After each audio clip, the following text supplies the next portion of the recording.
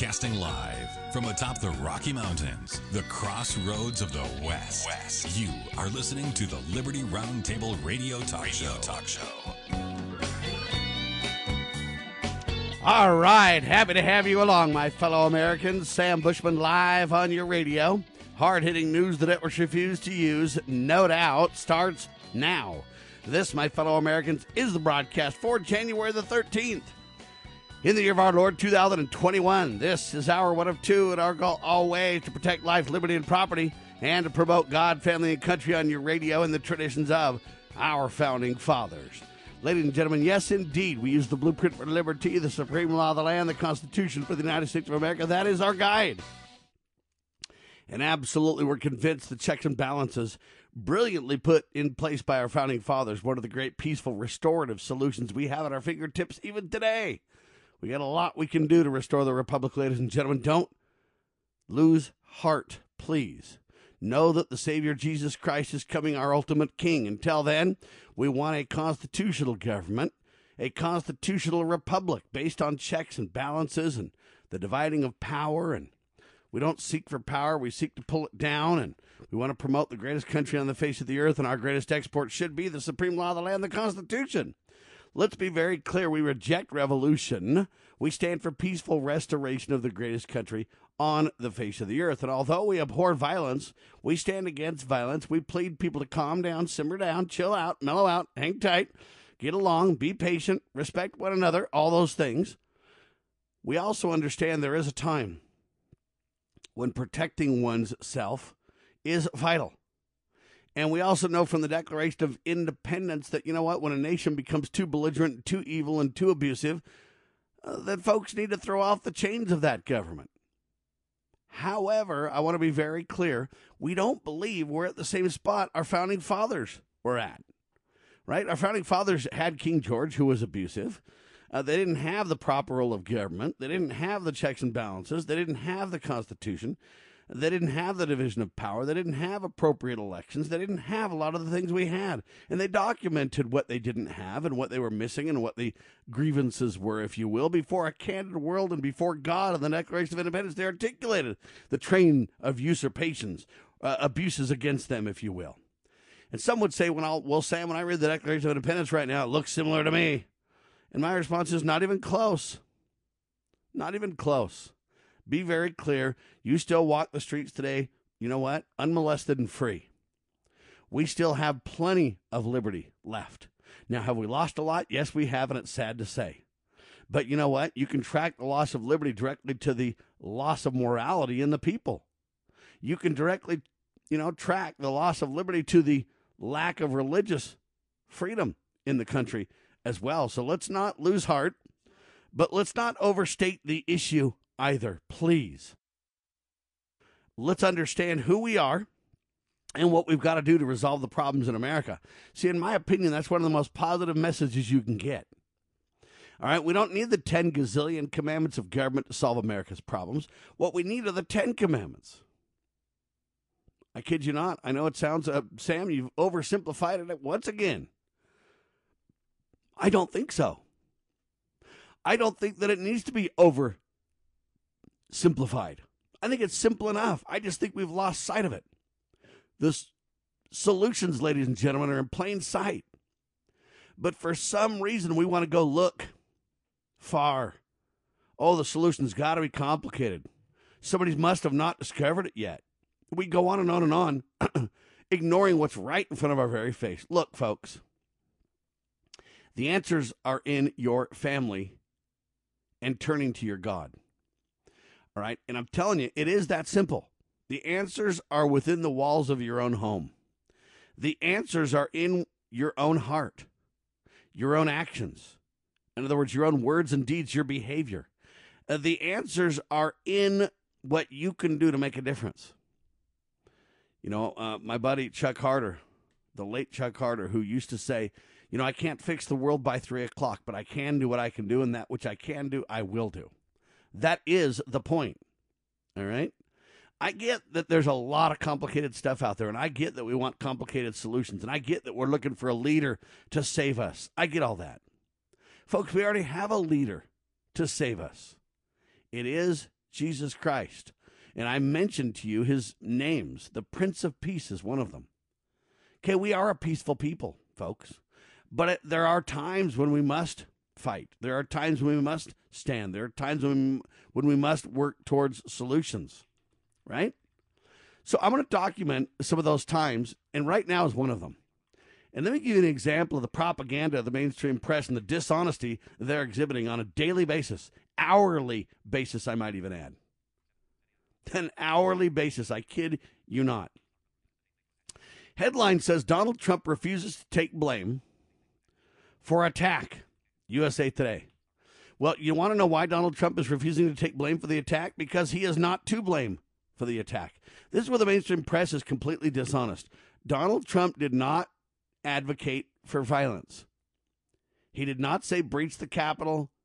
He did not. But even if he did, you can't take words of one and make them into actions of another. Okay? Let me give you an example to make the point. And again, I know this example is a little bit crude, but it does highlight what I'm getting at. Let's say there's three brothers, Peter, James, and John. And these three brothers, you know what? Peter says to John, I'm going to kill you. And he just means quit picking on me. You stole my candy bar, whatever. I'm going to kill you. No, he shouldn't say that. I get that. I understand. But Peter says this to John. And then later we find John dead. And we find out that James might have done it. We're not really sure, but we're going to blame it on James anyway, okay? So we blame it on James, and we say, you know what, James, what on earth, why did you kill John? Well, Peter said, I'm going to kill you. I just helped Peter out. I took it literally. Now, who's going to jail? John's dead, right? Peter said, I'm going to kill you, but James actually carried out the act. Who's the one guilty of the murder? James, right? So I know this simple, crude example is kind of a little bit comical, but it illustrates the point. Number one, we're still debating who done it. Number one, right? We're still going, well, we got to track down all these people. The FBI has a big old plan. We're going to find out who was involved where. Well, they're all Trump supporters, what they've been saying for weeks. What do you mean you got to find out who where? Right? It's January 13th. All this happened on the 6th, so just over a week. But they say on one hand it's all Trump supporters that did it. We're positive we don't have any evidence of anybody else doing it, for sure. But yet we don't really know who did it, but we're going to blame it on the Trump supporters. And then what we're going to do is we're going to take President Trump's discussions and turn them into reality, into action, and then blame it on the speaker. Okay, that couldn't be more wrong. We are not responsible for Adam's transgression is the way we ought to put it. We ought to explain it. We ought to say, okay, so even if Trump did advocate for violence, that doesn't mean that those who took the violent acts, that it's Trump that did it, or that Trump should take the blame. That's not true, but Trump did not even advocate for those kind. Now, let's take another thing. Peter says to John, I'm going to punch you if you don't quit taking my candy bars. So then James kills John. And then, they say, Peter, you should not have threatened to punish your brother. In fact, you are the one to take the blame for James killing your brother. See, this quantum leap of logic has got to stop. Okay, it's not logical, it's not rational, it's not reasonable. All right? Because you could put George Washington on trial. Let's say he's in the war, the Civil War. Well, he wasn't in the Civil War, was he? No. So you got to get history straight. You can't just associate facts and places and things and people with people who weren't there. Donald Trump was not at the Capitol, ladies and gentlemen. So you can't say George Washington was at the Civil War because he wasn't. You can't say that Donald Trump was at the Capitol building because he wasn't. He was at the peaceful rally, and then I don't know where he went. We ought to dig into that and prove that point. But so you can't just make up things. You can't just pretend things. Okay, I can't pretend that George Washington was at the Civil War. He wasn't. Okay, the Revolutionary War now. And George Washington says, fight on, brethren. And now we say anybody that's a patriot that believes in George Washington is saying, fight on, brethren, at the Capitol. That isn't true either. Different place, different time, different circumstance. So you say, well, wait a minute, Sam, your logic falls apart because Trump did say go to the Capitol. Yes, he did. He did say, you know what? Peacefully go to the Capitol and help your congressmen and senators that are weak be strong.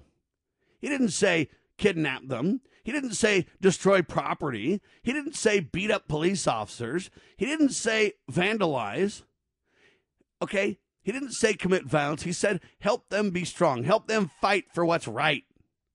Okay? So we're taking words out of context. We're playing games with who was where. We're shifting blame dishonestly. Okay? It's not an honest discussion. Not at all. Not at all. Okay? If somebody were to take Maxine Waters' words, where she said, fight everywhere, stop the bad guys. And when you're in a restaurant or whatever else, drum these people out. Conservatives don't belong anywhere. Now, I think her rhetoric was over the top and ill-advised, for sure. But if somebody tomorrow takes Maxine Waters' words and goes to get that done, does that mean we put Maxine Waters in jail? See, I don't think so. The person that committed the crime is the only one guilty. How many people out of the hundreds of thousands that went to Washington peacefully to support President Trump and to advocate for honest elections and a true audit of election, those are the ones that I say, hey, they're the good guys. They're the ones that represent what Trump was advocating for. There are a few radicals who did something completely different. And shame on them for doing it. I'm not defending their position either. Don't you dare misunderstand me. I'm not defending the violent ones or the ones who took authority where they ought not. But when Trump refuses to take blame for attack, I completely agree. He did not advocate for any attack whatsoever, and to suggest otherwise is intellectually dishonest, to say the least.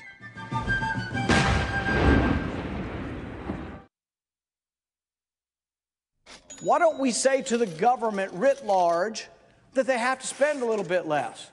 Anybody ever had less money this year than you had last? Anybody ever have a 1% pay cut? You deal with it. That's what government needs, a 1% pay cut. If you take a 1% pay cut across the board, you have more than enough money to actually pay for the disaster relief. But nobody's going to do that because they're fiscally irresponsible. Who are they? Republicans. Who are they? Democrats. Who are they? Virtually the whole body is careless and reckless with your money. So the money will not be offset by cuts anywhere. The money will be added to the debt, and there will be a day of reckoning. What's the day of reckoning? The day of reckoning may well be the collapse of the stock market. The day of reckoning may be the collapse of the dollar. When it comes, I can't tell you exactly, but I can tell you it has happened repeatedly in history when countries ruin their currency. You know where the solution can be found, Mr. President? In churches, in wedding chapels, in maternity wards across the country and around the world. More babies will mean forward-looking adults, the sort we need to tackle long-term, large-scale problems. American babies in particular are likely going to be wealthier, better educated, and more conservation-minded than children raised in still industrializing countries. As economist Tyler Cowen recently wrote, quote, by having more children, you're making your nation more populous, thus boosting its capacity to solve climate change. The planet does not need for us to think globally and act locally so much as it needs us to think family and act personally. The solution to so many of our problems, at all times and in all places, is to fall in love, get married, and have some kids.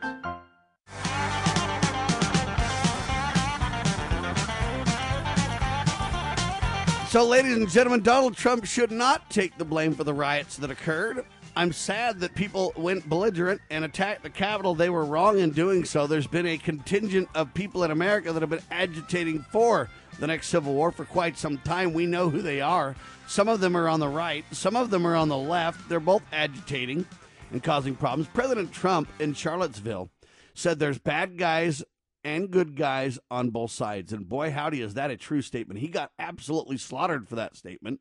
I echo back to that on purpose to make a point. President Trump, hey, there's bad guys and good guys on the right and the left. And he's right. And that's the same here. The majority of the people that went to Washington on January the 6th were good, honest patriots who didn't want violence, who never intended for that. They wanted to pray for their country, pray for their leaders, and influence by their support, their peaceful support, those who may not be willing to look into an audit. We want to audit that election. And sadly, no one's talking about auditing the election, but they should be. Okay? I'm for the peaceful transfer of power if legitimate. But you know what? We had time to dig into the audit and the election and find out through an audit if it was legitimate or if there was fraud. And we should have taken the time to do so. But what we did is we literally had an insurrection in America. Before we find out who done it, we went and attacked President Trump and tried to lay the blame at his feet, wrongly so. Trump refuses to take blame still for the attack. Amen, Trump. You're right. This is where you didn't stand up soon enough. I wish you would have, but I appreciate you standing up now, sir. You are not responsible for the violence that took place. We do need to find out who is responsible and prosecute them to the fullest extent of the law. There's no doubt about that. But get a load of this. FBI claiming armed protests are being planned in all 50 U.S. states, capitals. Now, they say including Washington, D.C., but I'm going to get rid of that because Washington, D.C. is not even close to a state capital. Washington, D.C. is not a state, ladies and gentlemen. Go read your Constitution to find that out. I know they want to make it so, but it should not be. Nevertheless, if the FBI is credible about violence in every capital, all right, if the FBI is claiming, which they are, that there are protests, armed protests, being planned in all 50 U.S. state capitals, then we need to take action to make sure that those armed protests do not go anywhere. Let me be very clear on your radio. I am 1,000%, 10,000. How do I articulate how much I'm against going to all 50 state capitals with firearms at this point? It is ill-advised, to say the least. I quadruple, tentuple, I don't even know how to articulate, against such an action because it will do nothing but incite further anger, hatred, and what it'll do is it'll mean government feels justified in taking away more of our liberties and more of our rights.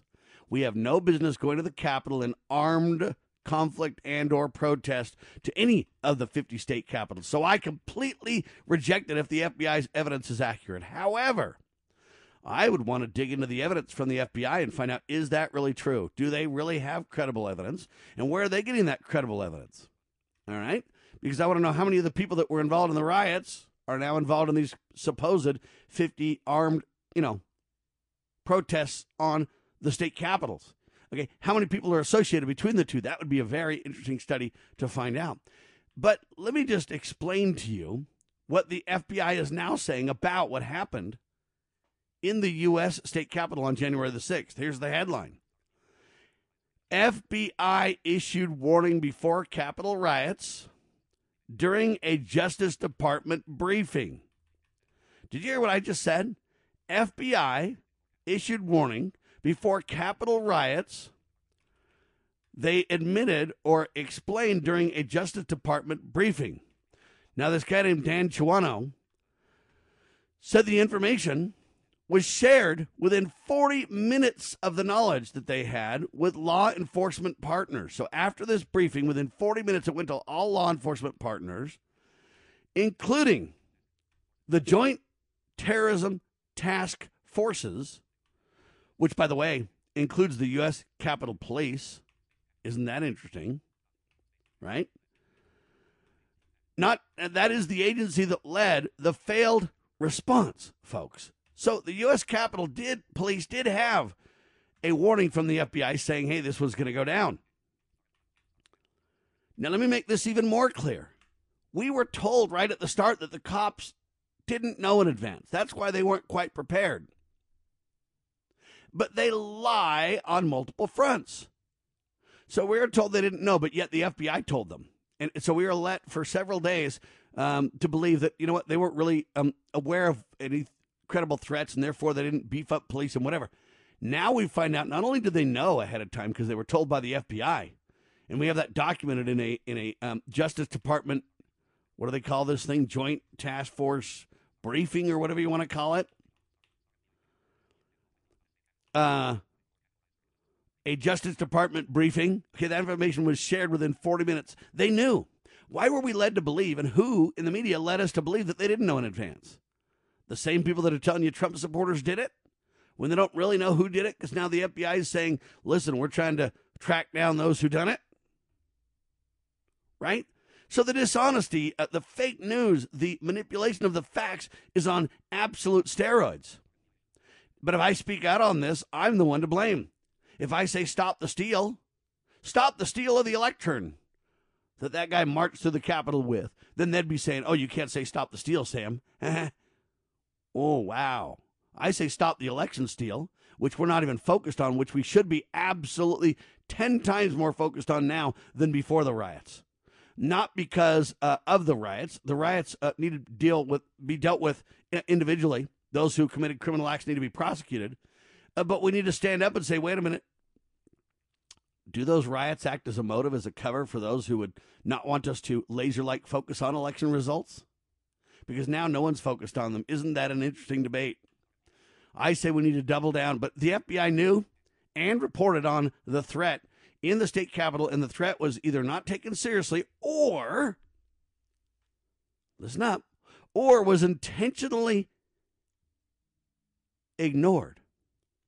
Now, if you believe some of the testimony that I put on the radio, you would say that it was ignored because the cops were looking for a photo op, because there was a cut in communications for the average citizen who was at the Capitol, because there was all kinds of mayhem. There wasn't the barricades. There wasn't the preparation. Why the lack of preparation? Why all that going down? Well, let me give you a couple of things that might provide some insight, okay? Not only did the FBI issue warnings for the Capitol riots during the Justice Department briefing, but I don't know if you know this yet, but one Capitol police officer was arrested. 2 were suspended, and at least 10 are under investigation for their conduct during last week's Capitol riot. Does that, what do you say, sound off alarm bells for you like it does for me? Okay, we're told Trump refuses to take blame for the attack. Then we're told the FBI claimed that there was going to be a problem at the Capitol and it was ignored. Then we're told now that the FBI is telling you that there's going to be armed, possible riots or whatever you want to say, armed protests at 50 state capitals. You better heed the warning. You better stand against it like I have. I've been very direct, very clear. I don't know how to be against it more. But now we find out that one Capitol police officer was arrested. 2 were suspended, and at least 10 are under investigation for their conduct during last week's Capitol riot. That's 15 cops. Now, according to Representative Tim Ryan, he's a Democrat of Ohio. That's where we're getting this information. As well as Majority Leader Steny Hoyer told House Democrats on Monday that as many as 15 instances of officer misconduct are under investigation. So now you got 15 cops that are already under investigation. One of the suspended officers allegedly wore a Make America Great Again hat. According to these Democrats now, listen up, according to these Democrats. And he joined the rioters who stormed the Capitol January 6th. While another one was videotaped taking selfies with what they call the mob, the rioters. The Capitol Police are looking at everybody involved that potentially facilitate on a big level and or on a small level in any way. And it's important that they're cracking down on that, Ryan told reporters on Monday. Ryan chairs the legislative branch subcommittee that oversees the U.S. Capitol Police. Now, listen carefully to what I'm about to say. So these are the people that are going to look into it with government, and they're going to look into it with this Capitol Police. These are the ones that failed us, but they're the ones that are going to look into the officers and their involvement. Isn't that like the fox in charge of the hen house, ladies and gentlemen, a little bit? Hey, the Capitol Police completely failed and didn't prepare, even though the FBI told them they better get ready because it's a-coming. And then after they failed, now we're going to go ahead and have Democrats lead the Capitol Police in an investigation about their own 15 cops that were, well, one was arrested and 2 were suspended, and, up to 15 are under investigation for their part in the riots. Let me go on. Hang tight. Your daily Liberty News Wire. You're listening to Liberty News Radio.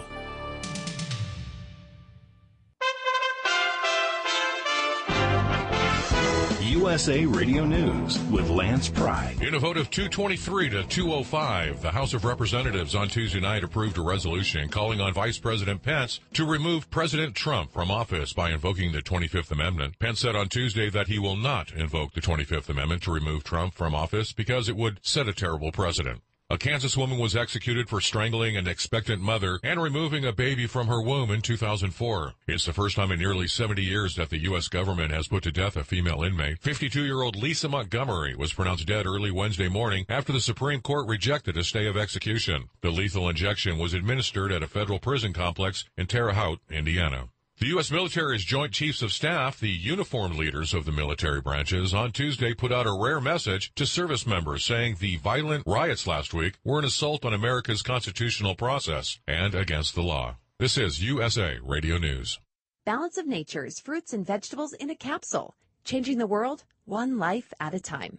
I've been taking vitamins off and on my whole adult life, and I've never seen any change. Not like this, not since I've been on Balance of Nature. I used to take prescription medication for muscle aches and stuff. I don't take that anymore. I wish I would have started it back when I first heard about it on the radio. And if I can give Balance of Nature any advice, keep it out on the radio, because I still hear these commercials from time to time, and I'm thinking, you people need to listen up. I mean, I'm over 50, and, your body starts wearing down. But Balance of Nature has literally changed my life.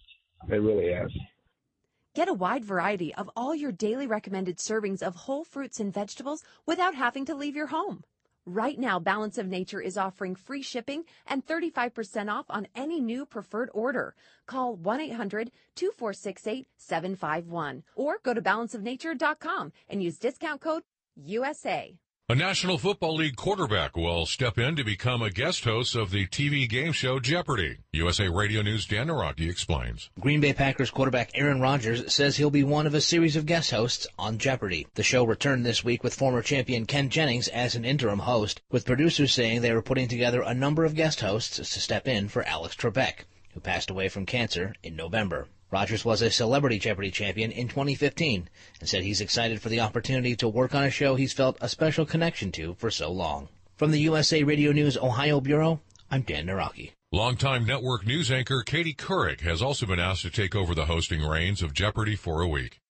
Google-owned YouTube is the latest tech company to bar the president from posting online. YouTube said Tuesday it had suspended President Trump's channel over a concern about ongoing potential for violence. It's the latest move by one of the large tech companies to limit the president online. This is USA Radio News.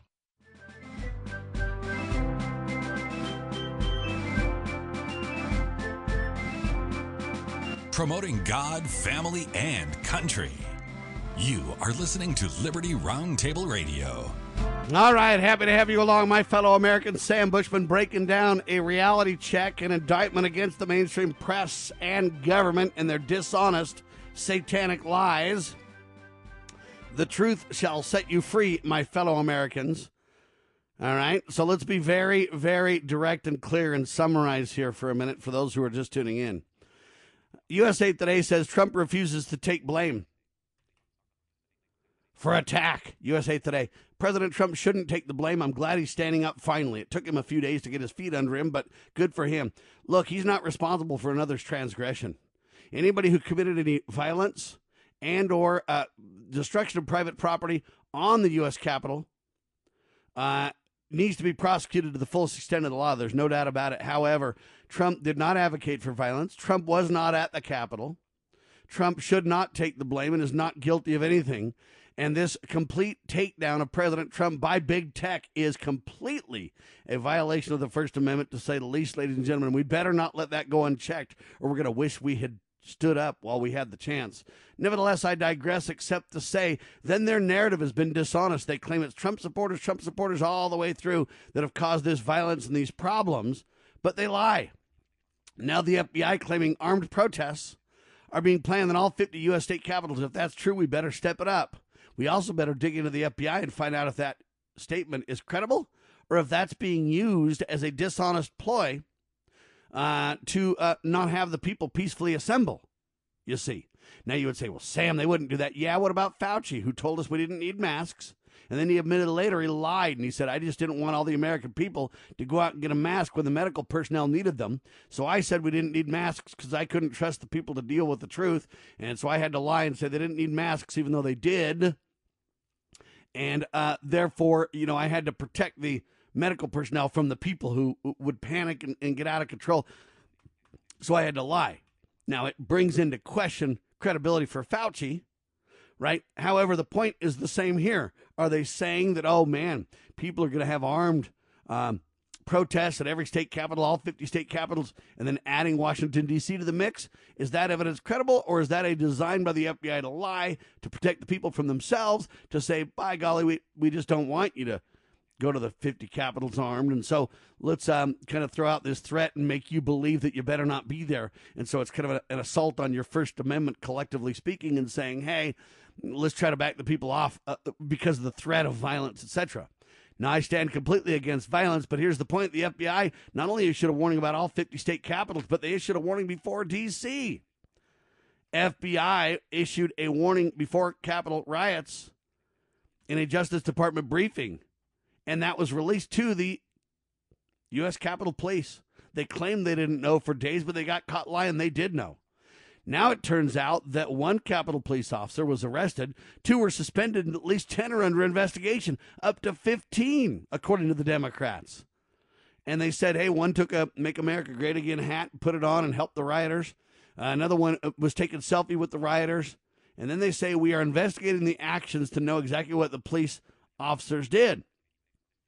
We're going to investigate these behaviors for disciplinary action, up to and including termination if necessary. Several U.S. CP officers, that's U.S. Capitol Police officers, have already been suspended pending the outcome of the investigations, said acting police chief, how do you say this name? Yogananda Pittman. All right. The mob ransacked the Capitol, and 5 people died, including Capitol Police officer Brian Sicknick. Nearly 100 people have been arrested, and at least 25 people are now under investigation for charges of terrorism. Now, 25 people for terrorism, only 100 people arrested so far. You guys have been making it for the last week sound like there were thousands that overtook the Capitol. That, man, it was just crazy mayhem. But if you've only got 25 people, let's lay out the 25 names. Let's dig into who they are. Are they Antifa? Are they Black Lives Matter? Are they tied in with George Soros? Where do they get their funding? Are they people that have been involved in the riots that have been taking place in Seattle, Washington, and Chicago, and other places across the country? Who are these people? Who are these 25? So don't get me wrong. There's no doubt there's 25 people or 50 or 100, I don't know how many people, 200 maybe, that were literally criminals, and they should be prosecuted, no doubt about it. But let's not pretend that Trump's to blame for that. Trump was not even at the U.S. Capitol, right?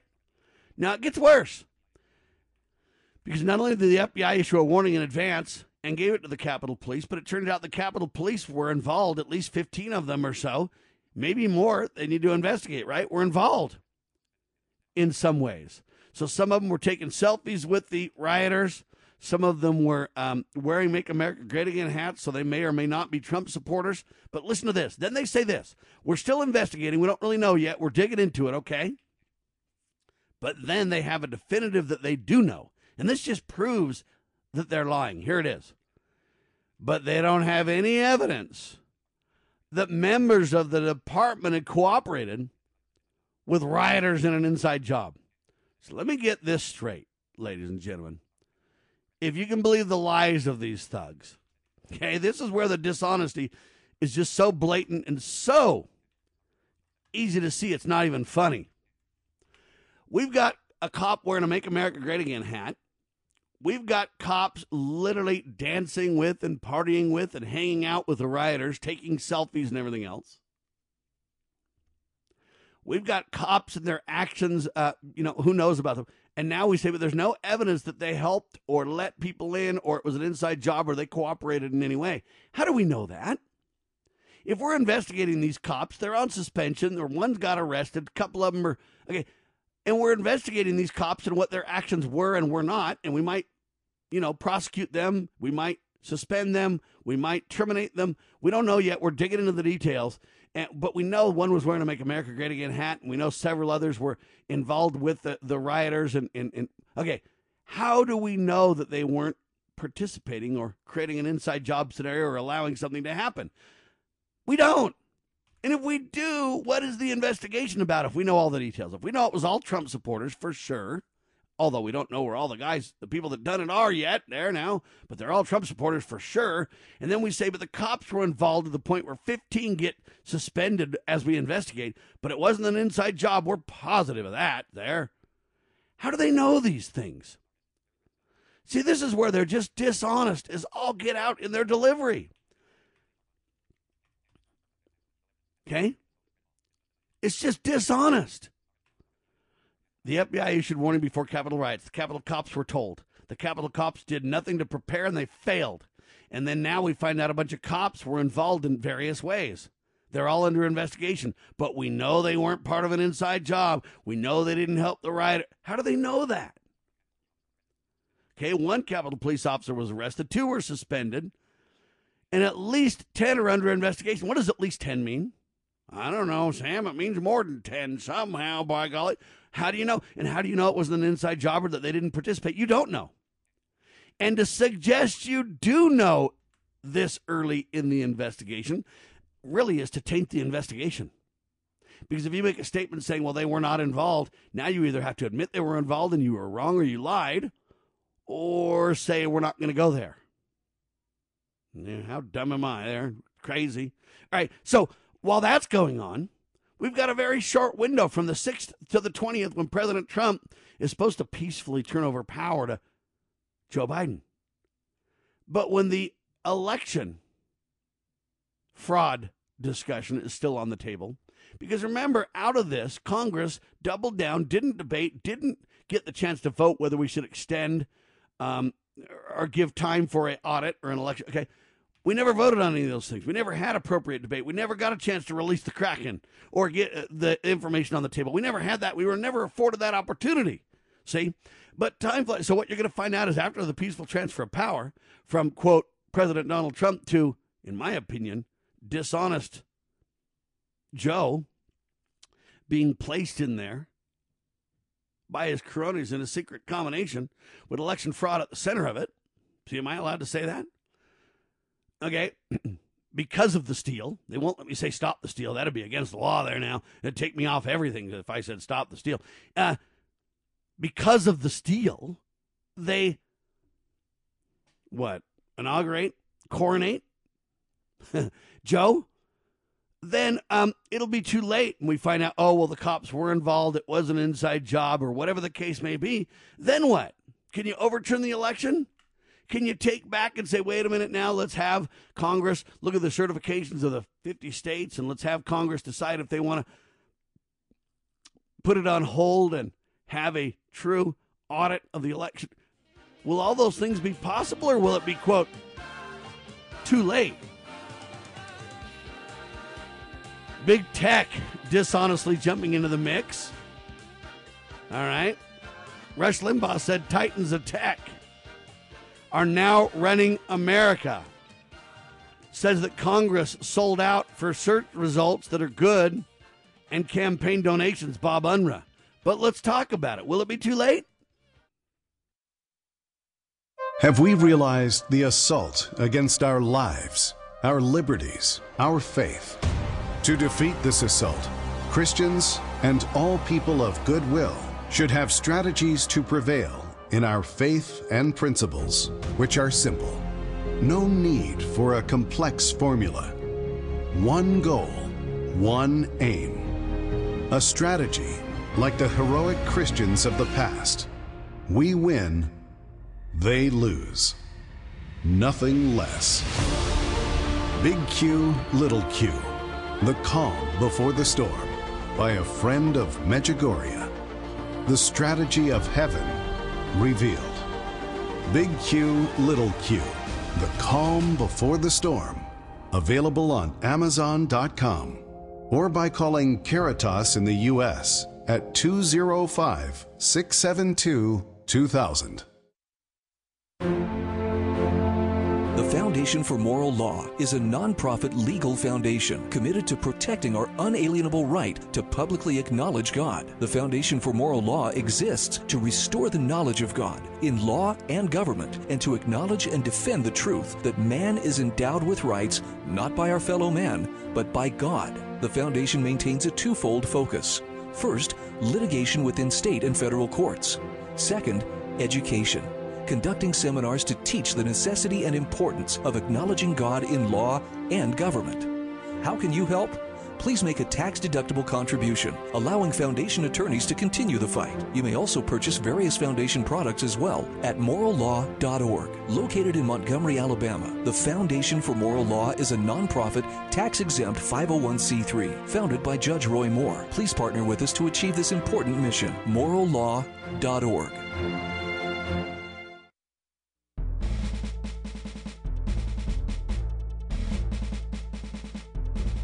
Begging politicians, bureaucrats, and educrats, and all do-gooders to please obey the supreme law of the land, the Constitution. This is Liberty Roundtable. So the dishonesty from the mainstream press and government is probably the greatest proof we have that the Capitol event was a false flag operation, ladies and gentlemen. They're literally telling you that over 15 Capitol police officers were involved somehow and are suspended and or arrested and or under investigation for their actions relating to, but we can tell you for sure that it was not an inside job, and there's no evidence. All right, we had a discussion with Larry Pratt about liberty yesterday, and we talked about a false flag at the Capitol. Break-in was a major covert operation. It was a staged event with intentional chaos resulting. To blame it on President Donald Trump. All right, they had pictures on Twitter that had ropes as nooses and everything else to suggest that the riot on Capitol Hill was just crazy town. But federal prosecutors tried to blame it on Trump at first, and now they've backed off their suggestion that President Trump could be investigated for inciting the violence. Okay, so now the mainstream press saying Donald won't take the blame. Well, of course he won't, ladies and gentlemen. He didn't do it. He wasn't even at the Capitol. Federal prosecutors have even backed off the suggestion that President Trump could even be investigated for inciting the violence or being involved in the violence or being responsible for, taking the blame for the violence, right? Dominion Voting Systems filed a $1.3 billion lawsuit against Sidney Powell. But Sidney Powell never even got the chance to release her evidence. Facebook announced that it was banning all content that mentions the phrase "stop the steal." Can I then change it to the phrase "because of the steal"? Biden's going to take power? Will it be too late to stop him then? The FBI released an internal bulletin claiming that they knew in advance about the Capitol riots and problems. Why didn't police stand up and stop it? Now there's credible evidence, the FBI claims. I'd like to see the details of that evidence. That, you know what? There's supposed to be armed protests at all 50 state capitals, adding Washington, D.C. I pray not, I stand against it. But we talked with Tim Starks yesterday as well, well-known computer security expert about big tech. Parler sues Amazon for antitrust violations, breach of contract. Hopefully Parler can get up on its feet ASAP. Laura Loomer and Larry Klayman take big tech discrimination case to the Supreme Court. Barack Obama, believe it or not, insisted without government spending, Google, Facebook, big tech would not even exist. That's what I've been telling you forever, and now Obama admits it. Social media is a tool of the CIA. Seriously, CBS News wrote that in 2011. Tools of the CIA, LouRockwell.com further doubles down and documents the reality check that I point to. CIA publishes a helpful list of press releases on all the social media that it ventures and sponsors via its technology arm InQtel. Did the CIA ban Trump and Twitter from Facebook, Google, Amazon, and now YouTube? We even talked about Willie Brown. Talking about Kamala Harris. We dated, I influenced. Yeah. USA Today, are those folks going to get arrested? Now the World Health Organization predicting a far worse pandemic. Dr. Mike Ryan, executive director, who leads the World Health Organization emergency program, states, hey, this was pretty bad because of the COVID, but you know what? We haven't hit the big one yet. It's going to get worse, he's basically intimating. Mask mandates have always been about one thing, government control. Sure, politicians will virtue signal and will go ahead and wear a mask in public, but the second they know that the public ain't watching, they yank that sucker off because they know they don't do any good. It turns out there's absolutely no evidence that mask mandates work to slow the spread. It's a fact, folks, but yet we continue to let them have their way with us, dishonestly articulate masks and vaccines and what happened at the Capitol, right? I'm not digressing, except to make the point that we can't trust them. They lie. Now, believe it or not, while we know that over 15 Capitol police officers were involved in ways that are being investigated, they know that there was no inside job, but they weren't involved to the point of helping the, rioters? Okay, how do we know that? I just don't get it. But now Twitter has purged over 70,000 accounts from its platform for supposedly sharing harmful QAnon-associated content. What's harmful QAnon-associated content? Because I got a question for you, ladies and gentlemen, a critical, vital question for you. You ready for it? All right. What if QAnon's right? Now, don't get me wrong. I don't trust QAnon. I've warned you not to trust QAnon. I've warned you not to dip your toe in the crypto. I've warned you about some of these false flag operations over and over and over. Beware. Stand tall for liberty. Don't be deceived, okay? But I bring this up because QAnon may be wrong on most things, and it might be right on some things. And what if there's a QAnon release or a fact about that QAnon releases that turns out to be accurate? Then are they going to suspend my account because I share harmful QAnon-associated information? What if it's true? Let me ask you a question. What if QAnon says we can prove Capitol Police were in on the thing? It was an inside job, and they were in bed with Antifa and Black Lives Matter and George Soros and all the ne'er-do-wells, right? And we can prove it, and QAnon releases a little tidbit of that. Now, if I bring that up, is it untouchable? Am I going to get suspended because I bring that up even though it turns out to be accurate or true or right? See, I can have my free speech rights and my beliefs even if others believe my views are wrong. And I can get information wherever I want to. When you look at the First Amendment, it doesn't say Sam has the right to free speech as long as he says what the regime wants him to say. It doesn't say Sam has his right to free speech as long as he's telling the truth according to the, quote, ministry of truth, right? It doesn't say those things. It says that I have the right to free speech, in my opinion, and freedom of religion, and freedom to peacefully assemble, and I can say and think and believe and do what I want as long as I'm not violating the law. Then I'm free to be to move about the cabin, if you will, right? And that's where we are today. Why is Twitter and Facebook thinking they can literally suspend 70,000 accounts on this idea that, man, I might be spewing harmful QAnon stuff? What does harmful mean? They're not debating if it's true information from QAnon or not. They're saying Twitter has purged over 70,000 accounts from its platform for sharing harmful QAnon-associated content. Now, is it harmful if it turns out that Joe Biden and his minions did commit vote fraud? And then I were to document that and QAnon mentions the same fact that I do. Now, is it untouchable and I can't bring it up because it's harmful? What does harmful mean? Who determines harmful? See, I think it's harmful when a couple of hundred people go into the Capitol building and commit mischief, which is wrong. But then to blame that on all Trump supporters? To blame that on the President of the United States who was not even there? Do you see the quantum leap that we've taken, folks? It is couched in dishonesty and manipulation of the mind of the public, collectively speaking. This idea that, by golly, Trump, man, you know, he should have never said we want an audit of the elections. How dare him? He should have never said peacefully go to the Capitol and help those members of Congress who are weak to be strong. By golly, that was his first mistake. Right? But you know they've been attacking President Trump since the very beginning, right? Right? You know that. So how do we trust them now? Does Donald Trump have the right to his own free speech? What if President Trump truly believes that there's election fraud Is he allowed to speak freely about that belief? You can say it's a lie. There's no evidence. You can say anything you want. But does President Trump, and then bring it on down to Joe Blow, me, Sam Bushman, and everybody else in between, do we have the right to think what we want and believe what we want? If I believe we need to stop the steal because I believe that the election is being stolen, do I have a right to say that? Not in big tech. I don't, right? Now YouTube's suspending Trump's channel. All right, now the House is going to impeach Trump for the second time. Okay, Trump rejected the 25th Amendment push. He won't use it against President Trump. In my opinion, good for Pence for not doing that. Shame on Pence for not standing up. But they're literally taking over our society and remaking our society, ladies and gentlemen. They really are, in a very evil, satanic way.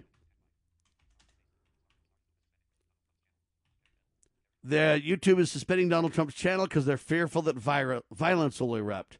So if they can do that, when does it end? Anytime they don't like a narrative of somebody else, they can say, by golly, that could lead to violence now.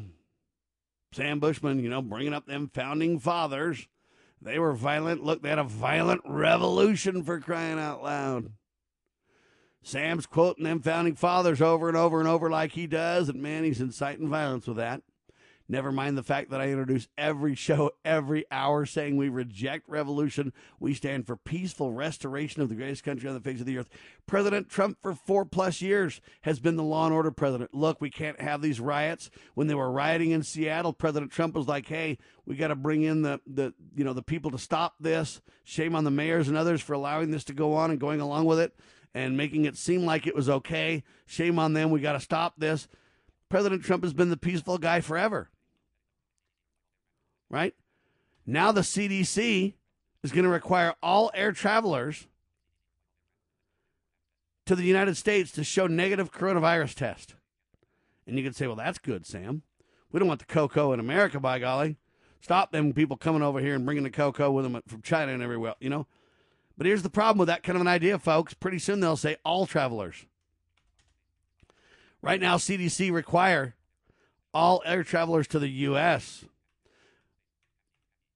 but how long will it be when the CDC says not all air travelers to the U.S., but all travelers, period? If they have the authority to do one, they eventually have the authority to back into the other. Do you understand? And then pretty soon it'll be, well, not only do you got to have a coronavirus negative test, you got to have a vaccine, man. Right? This is crazy town, folks.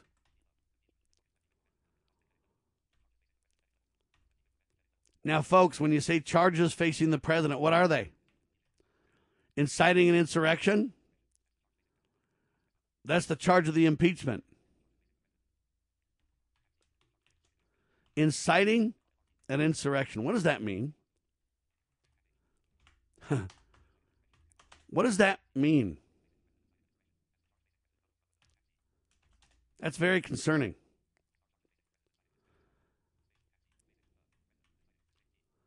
Charges facing the president, inciting an insurrection.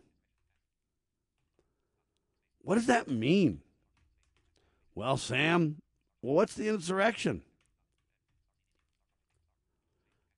Okay, they're not going to be able to make this stick. They might be able to vote and impeach President Trump over it because they don't have the bar of true prosecutorial authority.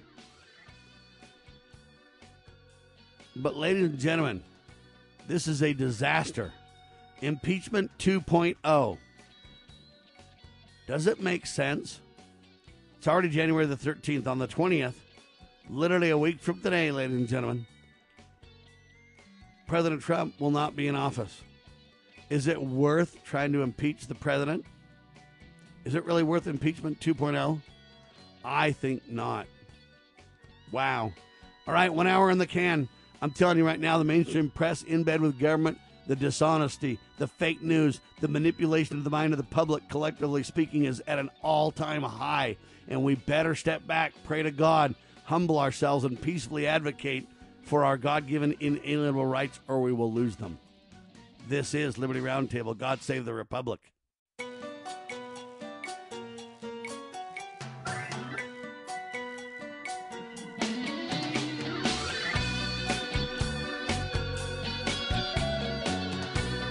Broadcasting live from atop the Rocky Mountains, the crossroads of the West. You are listening to the Liberty Roundtable Radio Talk Show.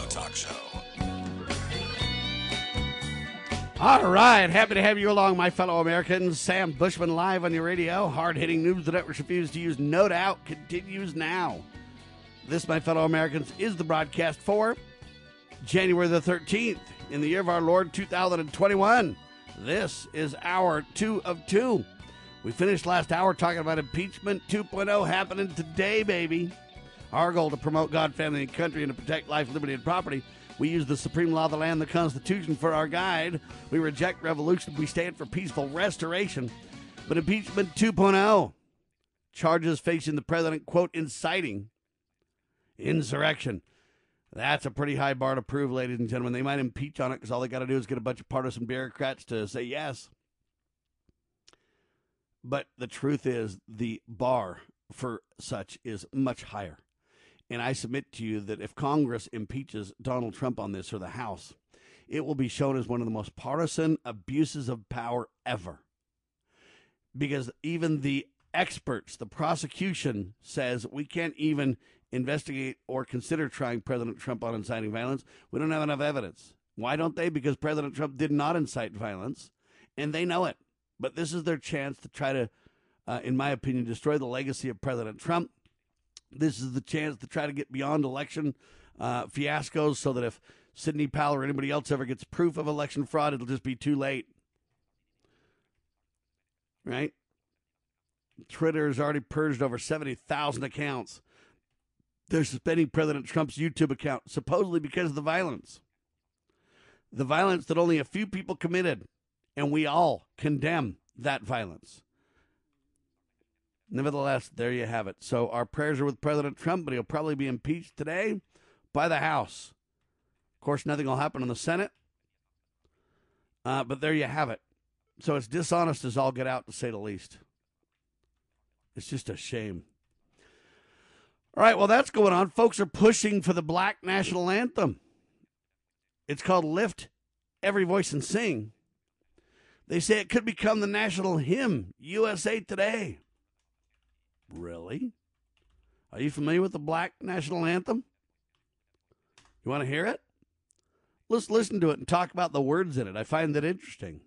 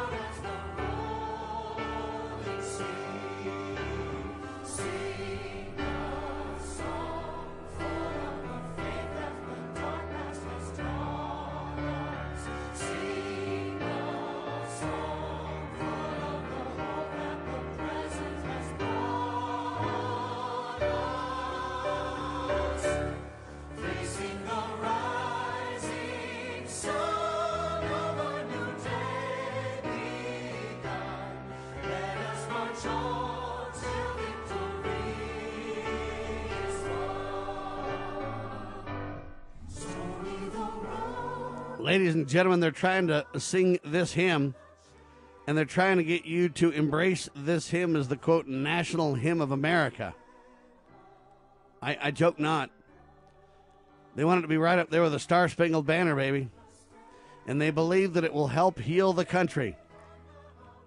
Now, I submit to you, if you make the Black National Anthem, lift every voice and sing and make that the national hymn, according to the USA Today, and some congressmen and senators who are trying to make this happen, I submit to you that you will divide the nation and force race into the middle of our republic in a way that will not be helpful. You say, why, Sam? What are you talking about? It's the lyrics that I think are an issue. But what they want us to do is discuss the lyrics of this national hymn, and they want us to discuss the lyrics of the the Star Spangled Banner, right? And then what they want to do is get us to believe that the two are the same. I don't know if you know, but this hymn came out in, 1900? This James Weldon Johnson, Lift Every Voice and Sing lyrics. Lift every voice and sing. Till earth and heaven ring. Ring with the harmonies of liberty. Let our rejoicing rise. High as the listening skies. Let it resound loud as the rolling sea. That's fine, right? Sing a song full of faith that the dark past has taught us. Sing a song full of the hope that the president has brought us. I assume referring to Abraham Lincoln, right? Facing the rising sun of our new day begun. Let us march on till victory is won. Stony the road we trod, bitter the chastening rod. Felt in the day that hope, unborn, had died. Yet with a steady beat, have not our weary feet come to the place on which our fathers sighed? We have come far over a way with tears that have been watered. We have come, treading our path through the blood of the slaughtered.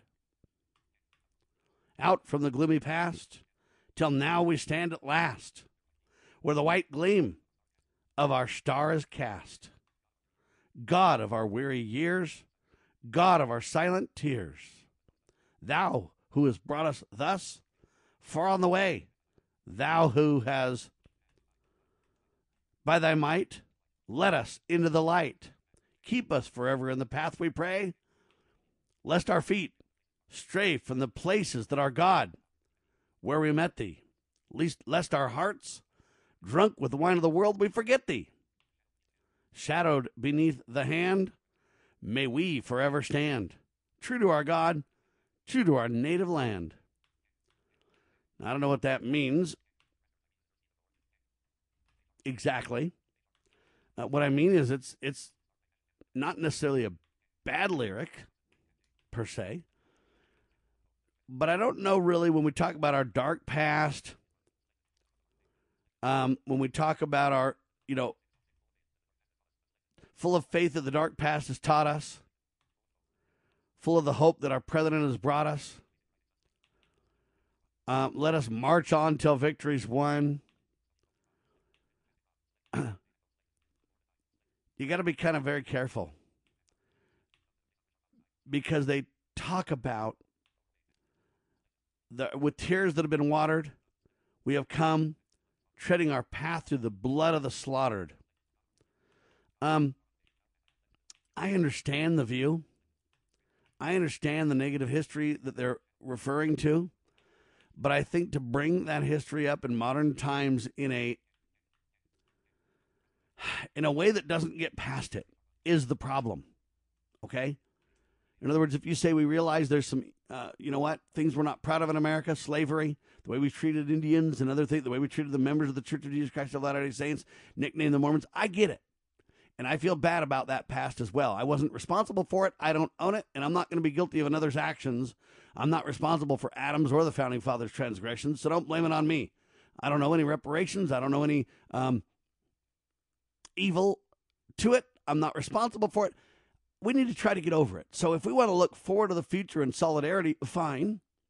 But to look to the past and talk about, the blood that we've kind of had to trod through or whatever, it seems to me if you're not very careful, what you're going to do is you're going to make this the national anthem, and then you're going to say reparations, reparations, reparations will be the next chant. Black national anthem, lift every voice and sing, and money must you bring will be the chant. And I submit to you that will basically launch race division in America like you have never seen before. Okay? Mark my words, write it down, remember who warned you. It's not that I'm against the blacks. It's not that I'm against a him or their him. It's that I know they will use this to try to drive a wedge regarding slavery of yesteryear. And they will basically try to blame it on the whites and say somehow you're evil. You need to create retribution, or there needs to be retribution for your hostile action of yesteryear. And there needs to be reparations and everything else relating to it. That's the part I'm rejecting. At first, it's lift every voice and sing. And then it'll be to make amends, the money you must bring. That's the problem with it becoming the national hymn, is it isn't about equality. It isn't about honoring our past. It's about exploiting our past. It's about bringing our past up in ways that create division, in ways that promote anger and frustration. I don't believe it will be healing at all if this is pushed into the mainstream of America. I understand the hymn. I understand its lyrics. I know when it came out. I understand the references.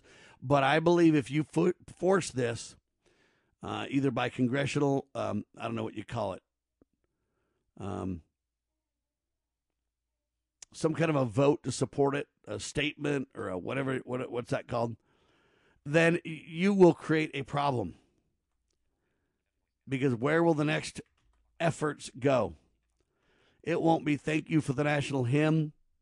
I'm glad that we realize how wronged blacks have been. Wow.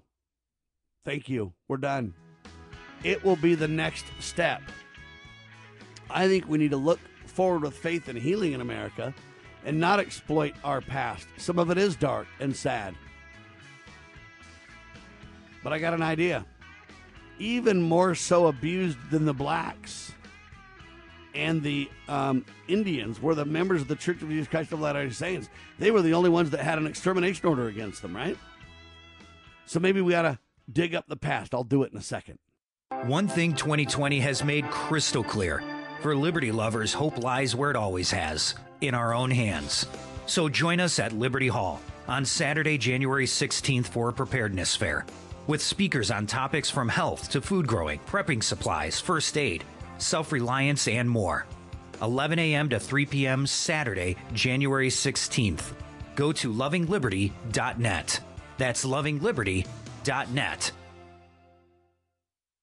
The spirit of the American West is live and well in Range Magazine, the award-winning quarterly devoted to the issues affecting the American West. Each issue contains informative articles, breathtaking imagery, as well as the culture of cowboy spirit today, and gift ideas like the 2021 Real Buckaroo calendar. Order online from rangemagazine.com. Loving Liberty Network salutes the spirit of the American West at rangemagazine.com. How many times do I have to tell you? I swear, it just goes in one ear and out the other. Don't you understand English? Your children are probably too polite to tell you. Hello? Those things on the side of your head aren't turnips? But they get just as frustrated when you won't listen to them as you do when they won't listen to you. Do I need to speak slower? In fact, few things show children how much they're valued and respected more than a parent's willingness to listen. Tell me what you did at work today. Studies show when parents listen, children develop better listening skills themselves. They also tend to have more self-confidence and are more likely to avoid alcohol and drugs. Now sit down here and tell me all about it. When you really listen, love is what they'll hear. Thank you for sharing that with me. From the Church of Jesus Christ of Latter-day Saints. For more tips on strengthening your family, visit family.mormon.org.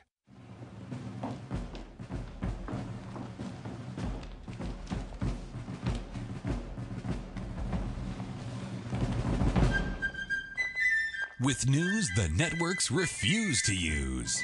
You are listening to the Liberty Roundtable Radio Talk Show. All right, so nobody's been abused more than the members of the Church of Jesus Christ of Latter-day Saints, nicknamed the Mormons in America. Remember, America was founded on this idea to protect religious liberty, right?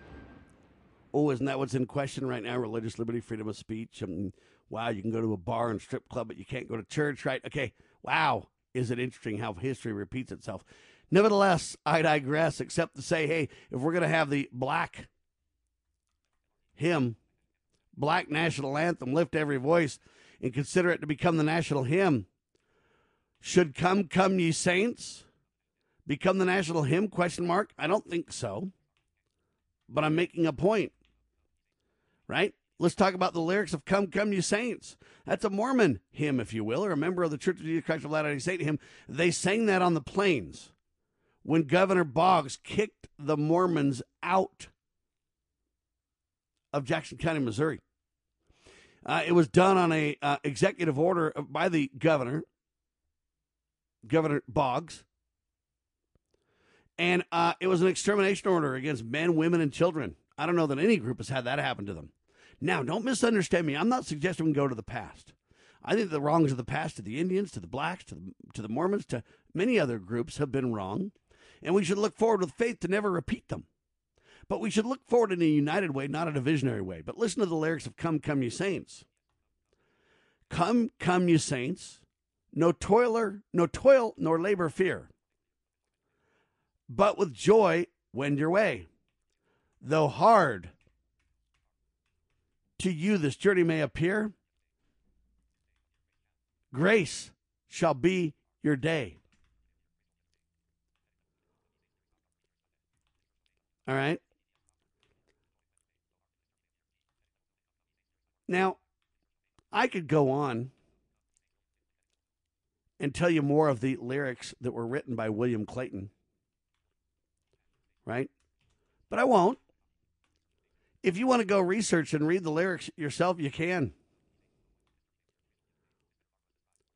'Tis better for us to strive, 'tis useless cares from us to drive. Do this, and enjoy your heart will swell, all is well, all is well. We can go on, but I won't. I'm not really trying to bring up Mormon doctrine. What I'm trying to get at is, do we have to, I'm trying to think how to put it. How do we make every wrong in the past right? Is it best to create reparations? Oh, the Mormons would get plenty of it. Is it best to bring up the past and argue about it forever and say how wrong we were and say we're a victimized people for generations to come? See, I don't think so. Whether it be the blacks or the Indians or the Native Americans or whatever term you want to call them, or the members of the Church of Jesus Christ of Latter-day Saints, fine. I think we need to look forward with faith and hope. I think we need to look to the Prince of Peace, Jesus Christ, and be of good cheer. So I'm not in any way suggesting that the national anthem should become Come Ye Saints. Or the national hymn. Sorry. But the black national anthem should not become the national hymn, and neither should Come, Come Ye Saints, written by William Clayton. Right? I don't think it should be the national hymn either. I say that tongue-in-cheek to illustrate a point. The members of the Church of Jesus Christ of Latter-day Saints aren't out rioting and asking for retribution and reparations and all these different things. They're not. And they shouldn't be. The past, let's leave it in the past. And let's look forward to the future and understand the past in such a way to never repeat the ills, the wrongs, the evils of the past.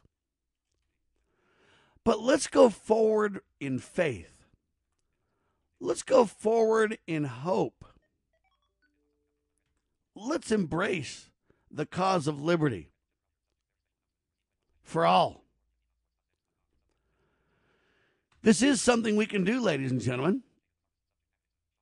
Now, should I get out the Come, Come Ye Saints and play it? Should I do that? Should I spend time there? Or should I focus on that even Ron Paul is being banned by Facebook now? Dear Sam, says Ron Paul, in the latest swift move towards censorship of dissenting opinions, Facebook locked Ron Paul out of his account without any warning, without any truthful explanation. I was not able to post anything to the official Ron Paul page which I've had since 2007, Ron says.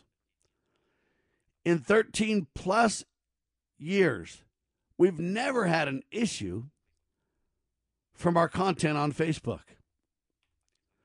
I think it's time these platforms have a reckoning with reality.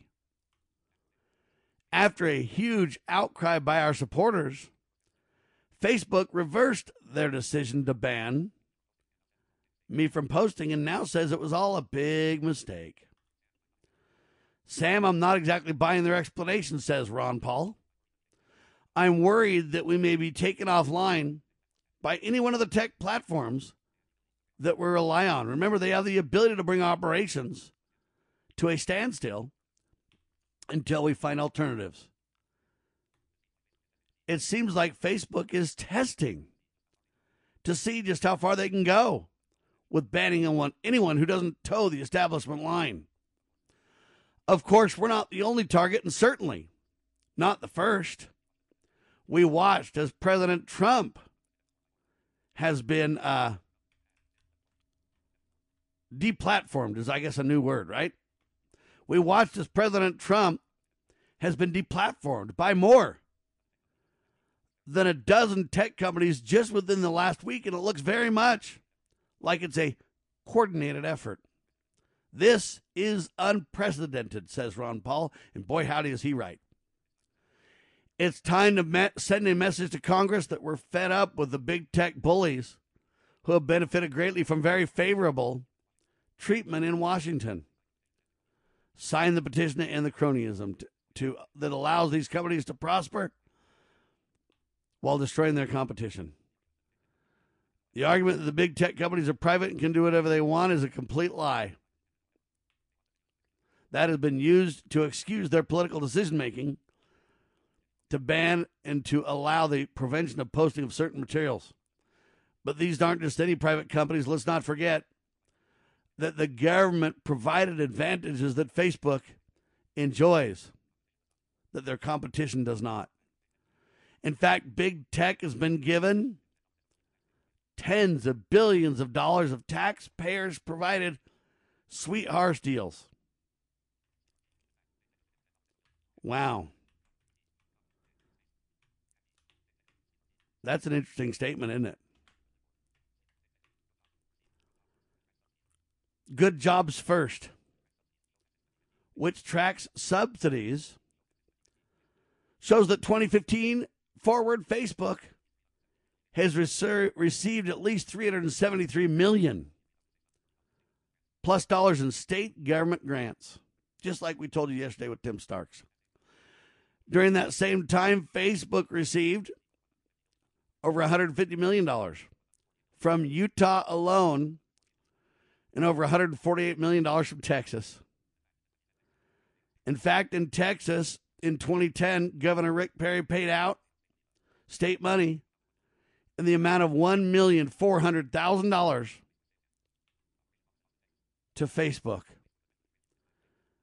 Facebook has benefited greatly because of this kind of favoritism and because of their protection by the federal government under the Communications Decency Act, Section 230. They have certainly abused this protection, and it's time for them to feel the pain and the heat from Congress immediately. Sign the petition now. Then, donate. Okay, now, here's the problem. I appreciate Ron Paul bringing that up, and he's absolutely right. Except for my opinion that when you say he's exactly right, I don't believe Congress can do anything about it. Congress has funded this whole thing, right? Congress has literally funded this over the last many decades. Some of it known to Congress, but from the states, from Congress, from the universities. Okay, some of it's dark op military money. So Ron Paul says big tech has been given tens of millions or billions of taxpayer dollars and provided sweetheart deals. That's all true. But I don't think Congress can stop big tech now. We the people could if we'd get together.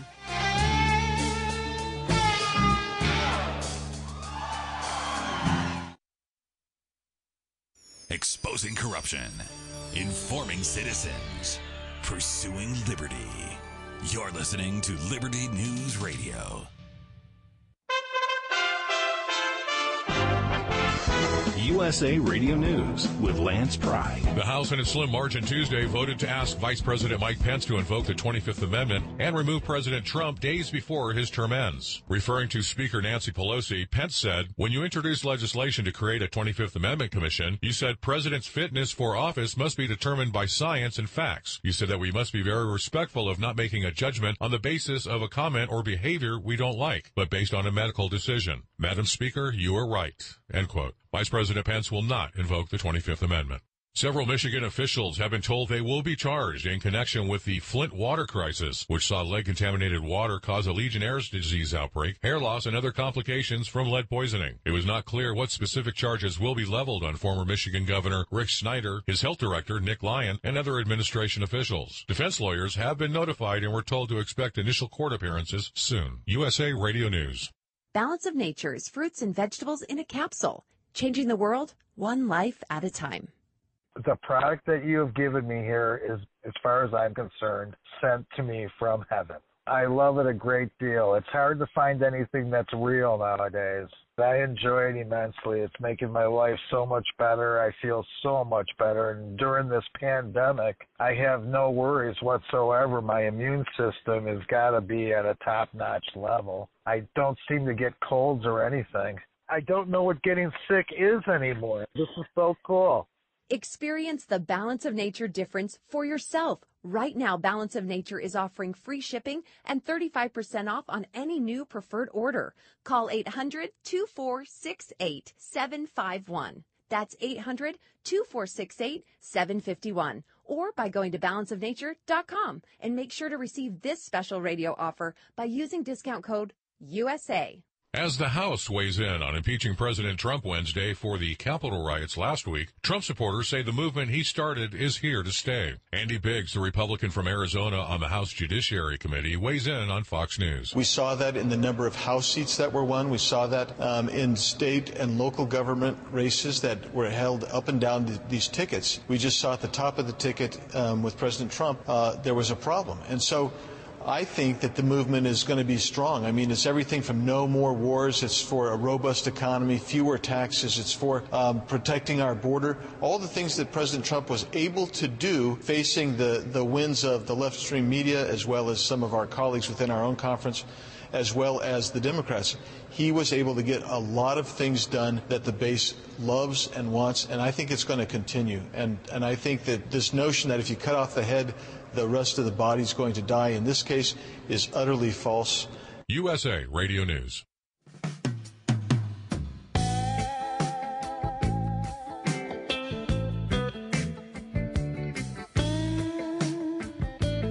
Live and on your radio, ladies and gentlemen, Sam Bushman breaking it down just for you. News the networks refuse to use, always on tap, 6 days a week. On the Sabbath, we rest, as the good Lord asked us to do, ladies and gentlemen.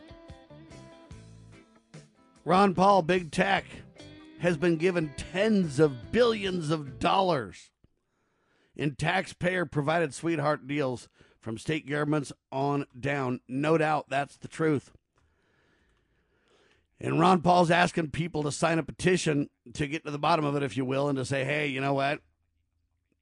They can't be doing this. They can't be shutting everybody down and doing all this stuff. And I understand and agree with Ron Paul, but I don't believe a petition will do any good, but I signed it nevertheless.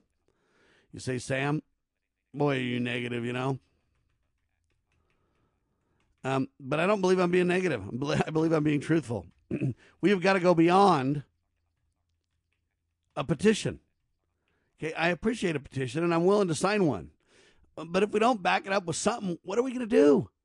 Look, Congress has already had hearings on big tech forever and a day, and, you know, whenever you hear it in the news, they're like, oh, man, you know, Congress, so-and-so congressman or so-and-such senator, by golly, they just took down old Mark Zuckerberg there, or, you know, whoever, Jack Dorsey or whatever the case may be.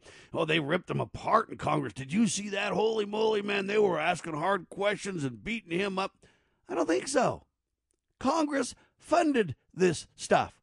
With military funding, with university funding, they built big tech, ladies and gentlemen.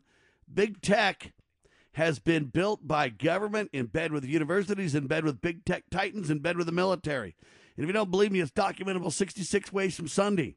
Before other people were talking about that Congress had funded and big money had gone in from the taxpayers to build Facebook, Google, and Twitter, I was the one saying that. And everyone said, oh, where's the proof of that, Sam?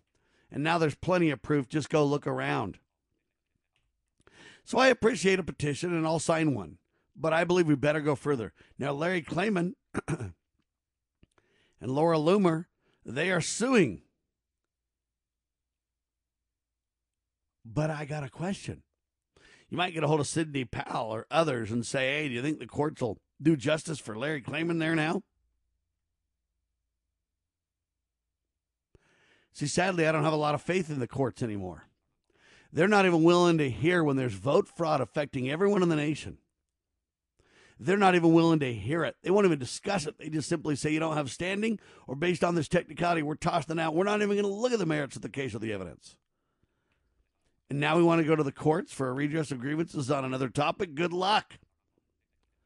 So I appreciate the petition and I appreciate the court challenge. But what else can we do, people?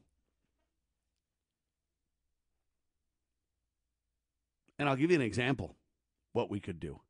You could take down Twitter in an instant. You don't believe me?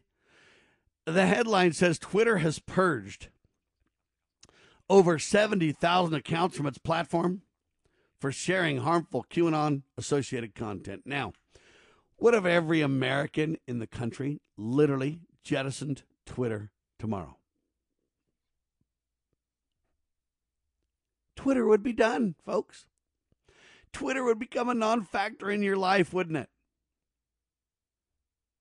You say to me, Sam, that's a pie-in-the-sky idea. You know, you always have these, you know, you're kind of Pollyanna. You're kind of a Peter Pan little kid. It's not that simple. It won't work. I agree. But it's kind of like the homeschool option or the private school option, ladies and gentlemen. I know the masses aren't going to do it. They never will.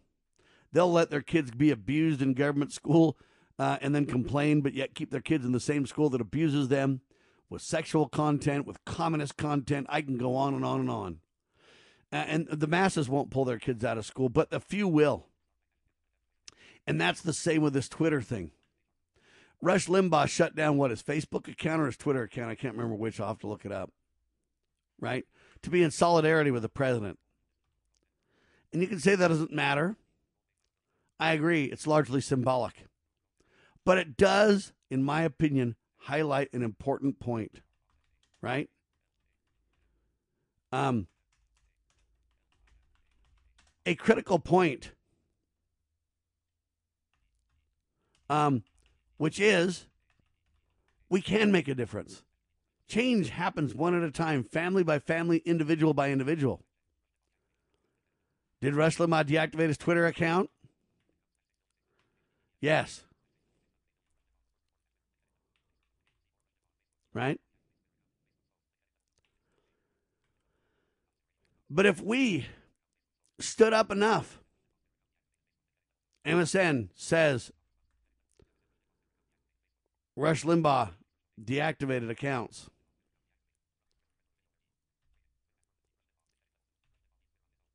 So Rush Limbaugh leaves Twitter and Facebook on his own. Is that true? Don't know. Rush Limbaugh deactivates Twitter account. But the question becomes, what if enough Americans did it? It would become more than symbolic. It would become a mandate for Twitter and Facebook. You better stop abusing us, or we'll simply render you irrelevant in our society. And you could say that won't happen, Sam. That's a great idea, but it'll never happen. I know. Doesn't change the fact that it's the right thing to do. It might never happen that America returns to God, but I can still advocate for that cause. Me and good old Jonah can advocate for that cause. It's easy to want to run away. Jonah tried that. That didn't work out well, did it? So we can move forward in a monumental way and stand up for what is right and good and honorable no matter what. And that's what we should do. All right, big tech has been given tens of billions of dollars to be used against us, and boy, have they done it. They've created the tyranny net is what it's called, the tyrannet, right? But they lie. It's up to the American people to decide where they're going to get their news from. It's up to the American people to decide what they're going to fund, what they're going to spend their time on. Will it be I got to keep my Twitter account and my Facebook account, and I got to focus on that? Or will it be that I'm going to let the new media take center stage and fund and support new media? LovingLiberty.net. Please donate generously. Every penny will be used to grow our presence in the media and tell the tale of liberty. Every penny will be used to right the wrongs, to take back the narrative, to stand for the truth. We don't have a narrative except for God, family, and country, and life, liberty, and property. That's our narrative. That's our talking points. That's who we are. We don't have a narrative or an agenda except to say our goal is to pull down power. We don't seek for it. We seek to pull it down. Our goal is to use the checks and balances in the greatest document to become the supreme law of the land of the greatest country on the face of the earth. We want to use that document.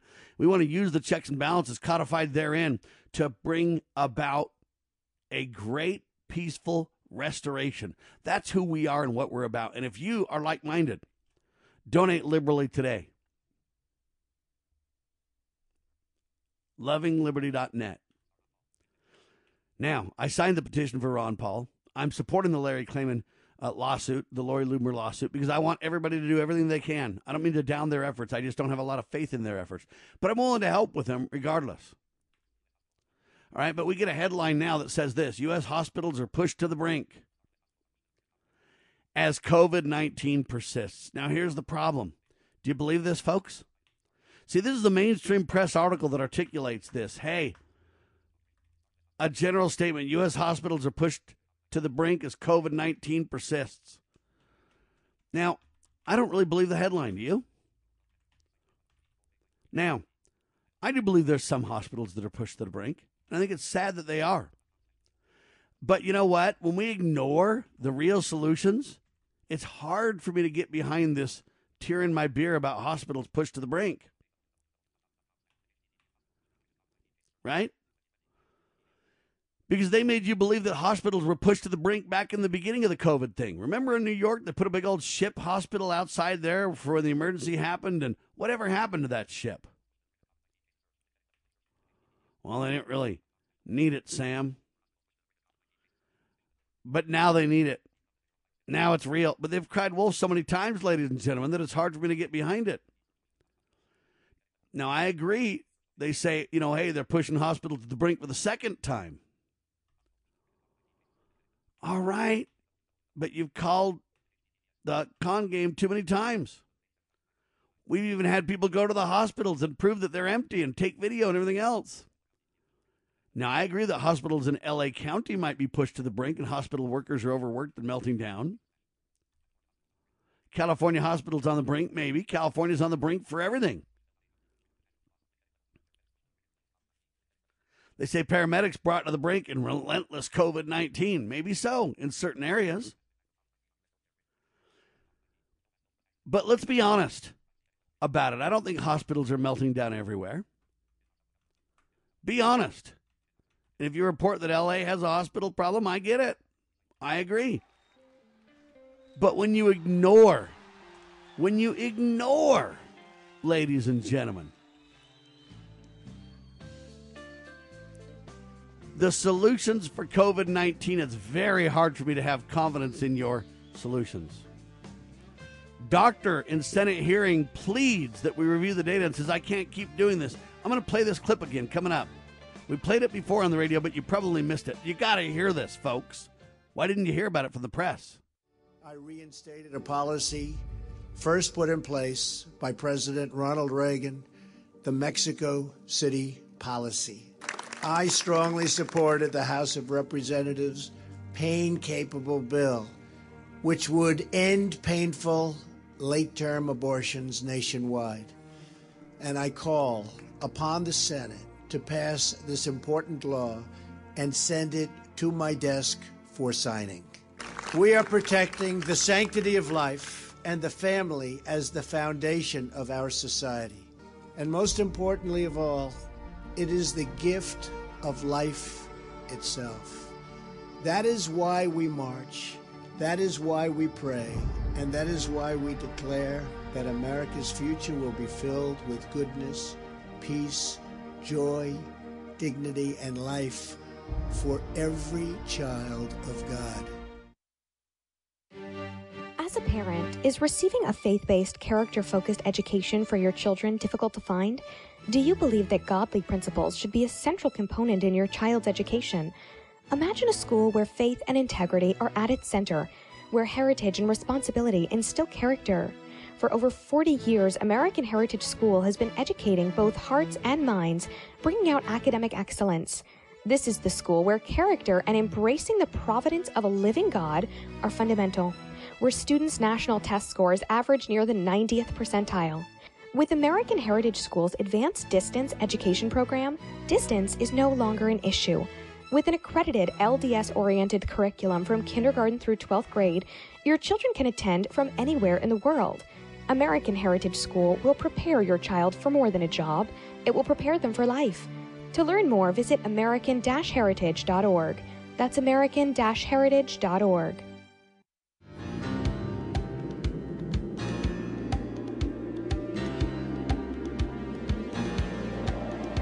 My fellow liberty-loving Americans, you got to ride like the wind to save the republic. I'll tell you that right now. Got a lot of work ahead of us. Good people doing good things everywhere. One of them is a doctor testifying before Congress. He literally says, I can't keep doing this. Doctor pleads for review of data during the COVID-19 Senate hearing. Did you hear about this from the mainstream press? I think not. My buddy Tim Starks is the one that brought this to my attention. But when we have headlines like U.S. hospitals are pushed to the brink as COVID-19 persists, I don't think it's true. I think some hospitals are, but not the majority. But then a doctor saying, I can't keep doing this, and he proposes a COVID solution. He says the data is clear. But you don't even hear about this in the mainstream press. Isn't this news for this doctor to testify in Congress? Congress heard it. Did you? Here it is. To go untreated. Thank you. Thank you, Dr. Ryder. Our next witness is here in person, Dr. Pierre Kory. Dr. Kory is the former Associate Professor and Chief of the Critical Care Service and Medical Director of the Trauma and Life Support Center at the University of Wisconsin, and recently joined the ICU service at Aurora St. Luke Medical Center in Milwaukee. He is board certified in critical medicine, pulmonary diseases, and internal medicine. Dr. Kory has traveled across multiple states in the U.S. to care for COVID-19 patients throughout the pandemic. He is also the president of the Frontline COVID-19 Critical Care Alliance, a nonprofit organization of critical care specialists led by Professor Paul Marik, whose mission over the last 9 months is focused on the research and development of effective treatment protocols for COVID-19 using repurposed drugs.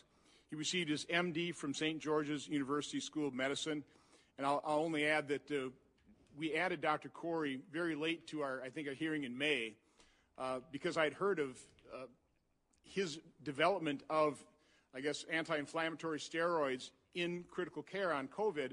And Dr. Kory, I have to tell you, I've had doctors come up to me and thank me for holding that hearing where they listened to you, change their thinking. They believe they've saved their patients' lives because of your testimony at that hearing. I hope your testimony will be as impactful today. Dr. Kory. Senator, thank you, and thank you for holding this hearing. I just want to start out, I didn't think I'd have to say this, but I want to register my offense at the ranking member's opening statement. I was discredited as a politician. I am a physician and a man of science. I've done nothing but commit myself to scientific truth and the care of patients. And to hear that I'm here because of a political angle, I am not a politician, I'm a physician. Wow, what an indictment. This is the point that I'm getting at. Democrats and Republicans always make it political, always play games. Now, if this doctor had doubled down in defense of vaccinations that are untested and unproven rolling out to the nation, or attacking Donald Trump, he'd be, applauded as the next rock star of the future. Man, this guy and Fauci are the new twin rock stars, or the savior from COVID-19, right? But since this doctor literally testifies about the truth of some solutions, then they don't want to hear from him. They trash him and say that it's political, and he takes serious offense. He's done nothing political. He's a physician. Good for him for calling them out on that dishonest attack. Wow. Here he continues with his medical and scientific evidence. I want to start out by saying that I'm not speaking as an individual. I'm speaking on behalf of the organization that I'm a part of. We are a group of some of the most highly published physicians in the world. We have near 2,000 peer-reviewed publications among us, led by Professor Paul Marik, who's our intellectual leader.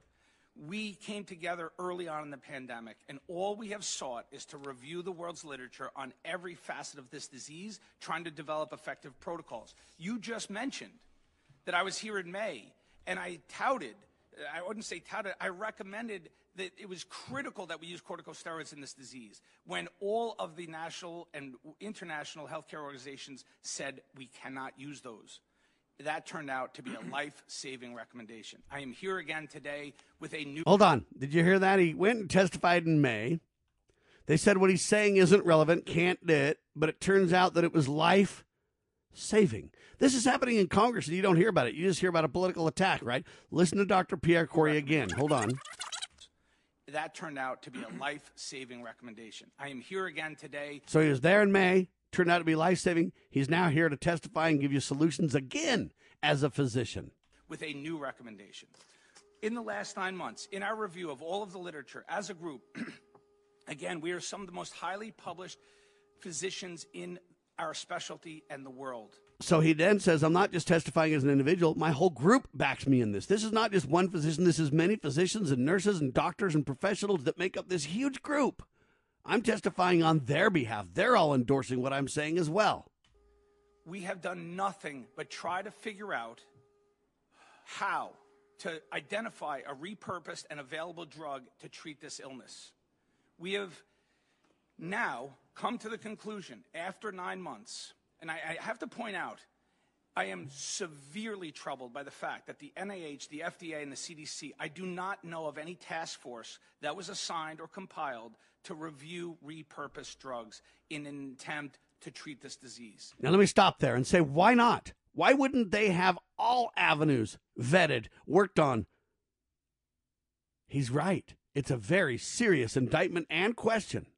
Everything has been about novel and or expensive pharmaceutically engineered drugs, things like tocilizumab and remdesivir and monoclonal antibodies and vaccines. We have 100 years of medicine development. We know we are expert in all the medicines we use, and I do not know of a task force that has been focused on repurposed drugs. I will tell you that my group and our organization, I will say that we have filled that void. That is all we have done is focus on the things we know and things we do. And I'm here to tell you, Dr. Reiter, he just presented. He has one study of the many that I want to talk about. And I want to talk about that we have a solution to this crisis. There is a drug that is proving to be of miraculous impact. And when I say miracle, I do not use that term lightly. And I don't want to be sensationalized when I say that. That is a scientific recommendation based on mountains of data that has emerged in the last 3 months. When I am told, and I just had to hear this in the opening sentence, that we are touting things that are not FDA or NIH recommended, let me be clear. The NIH, their recommendation on ivermectin, which is to not use it outside of controlled trials, is from August 27th. We are now in December. This is 3 to 4 months later. Mountains of data have emerged from many centers and countries around the world showing the miraculous effectiveness of ivermectin. But I got a question. Why would they say ivermectin shouldn't be used at all outside of these in the first place? They're putting vaccines outside of these clinical trials on turbo, Operation Warp Speed. But yet we're not going to try drugs that we know for the most part are safe and effective? Can't do that? Months later, they don't admit it. Other countries are doing it and leading the way. Where's America? Where's the genius? It's shut down by bureaucratic institutions. The doctors testifying before Congress to that very reality. Basically obliterates transmission of this virus. Did you hear that? Hold on. Effectiveness of ivermectin. It basically obliterates transmission of this virus. Ivermectin obliterates transmission of this virus. And the mainstream press flat out ignores it. Congress knows. You don't. I'm here to bridge the gap. If you want to help us do this over and over and over again, lovingliberty.net, donate big time, please. If you take it, you will not get sick. If you take, what? Ivermectin, you will not get sick, he says. I want to briefly summarize the data. My manuscript, again, published by some of the most, we have contributed more to the medical knowledge of our specialty in our careers than anyone else can claim as a group. And our manuscript, which was posted on Medicine Preprint Server, details all of this evidence. I want to briefly summarize it. Number one, we have evidence that ivermectin is effective not only in prophylaxis, in the prevention. If you take it, you will not get sick. We just came across a trial last night from Argentina by the lead investigator of ivermectin in Argentina, Dr. Hector Carvalho. They prophylaxed 800 healthcare workers. Not one got sick. In the 400 that they didn't prophylax with ivermectin, 58% got sick. 237 of those 400 got sick. If you take it, you will not get sick. It has immense and potent antiviral activity. We know that from the first study in Monash, it has made the bench to the bedside.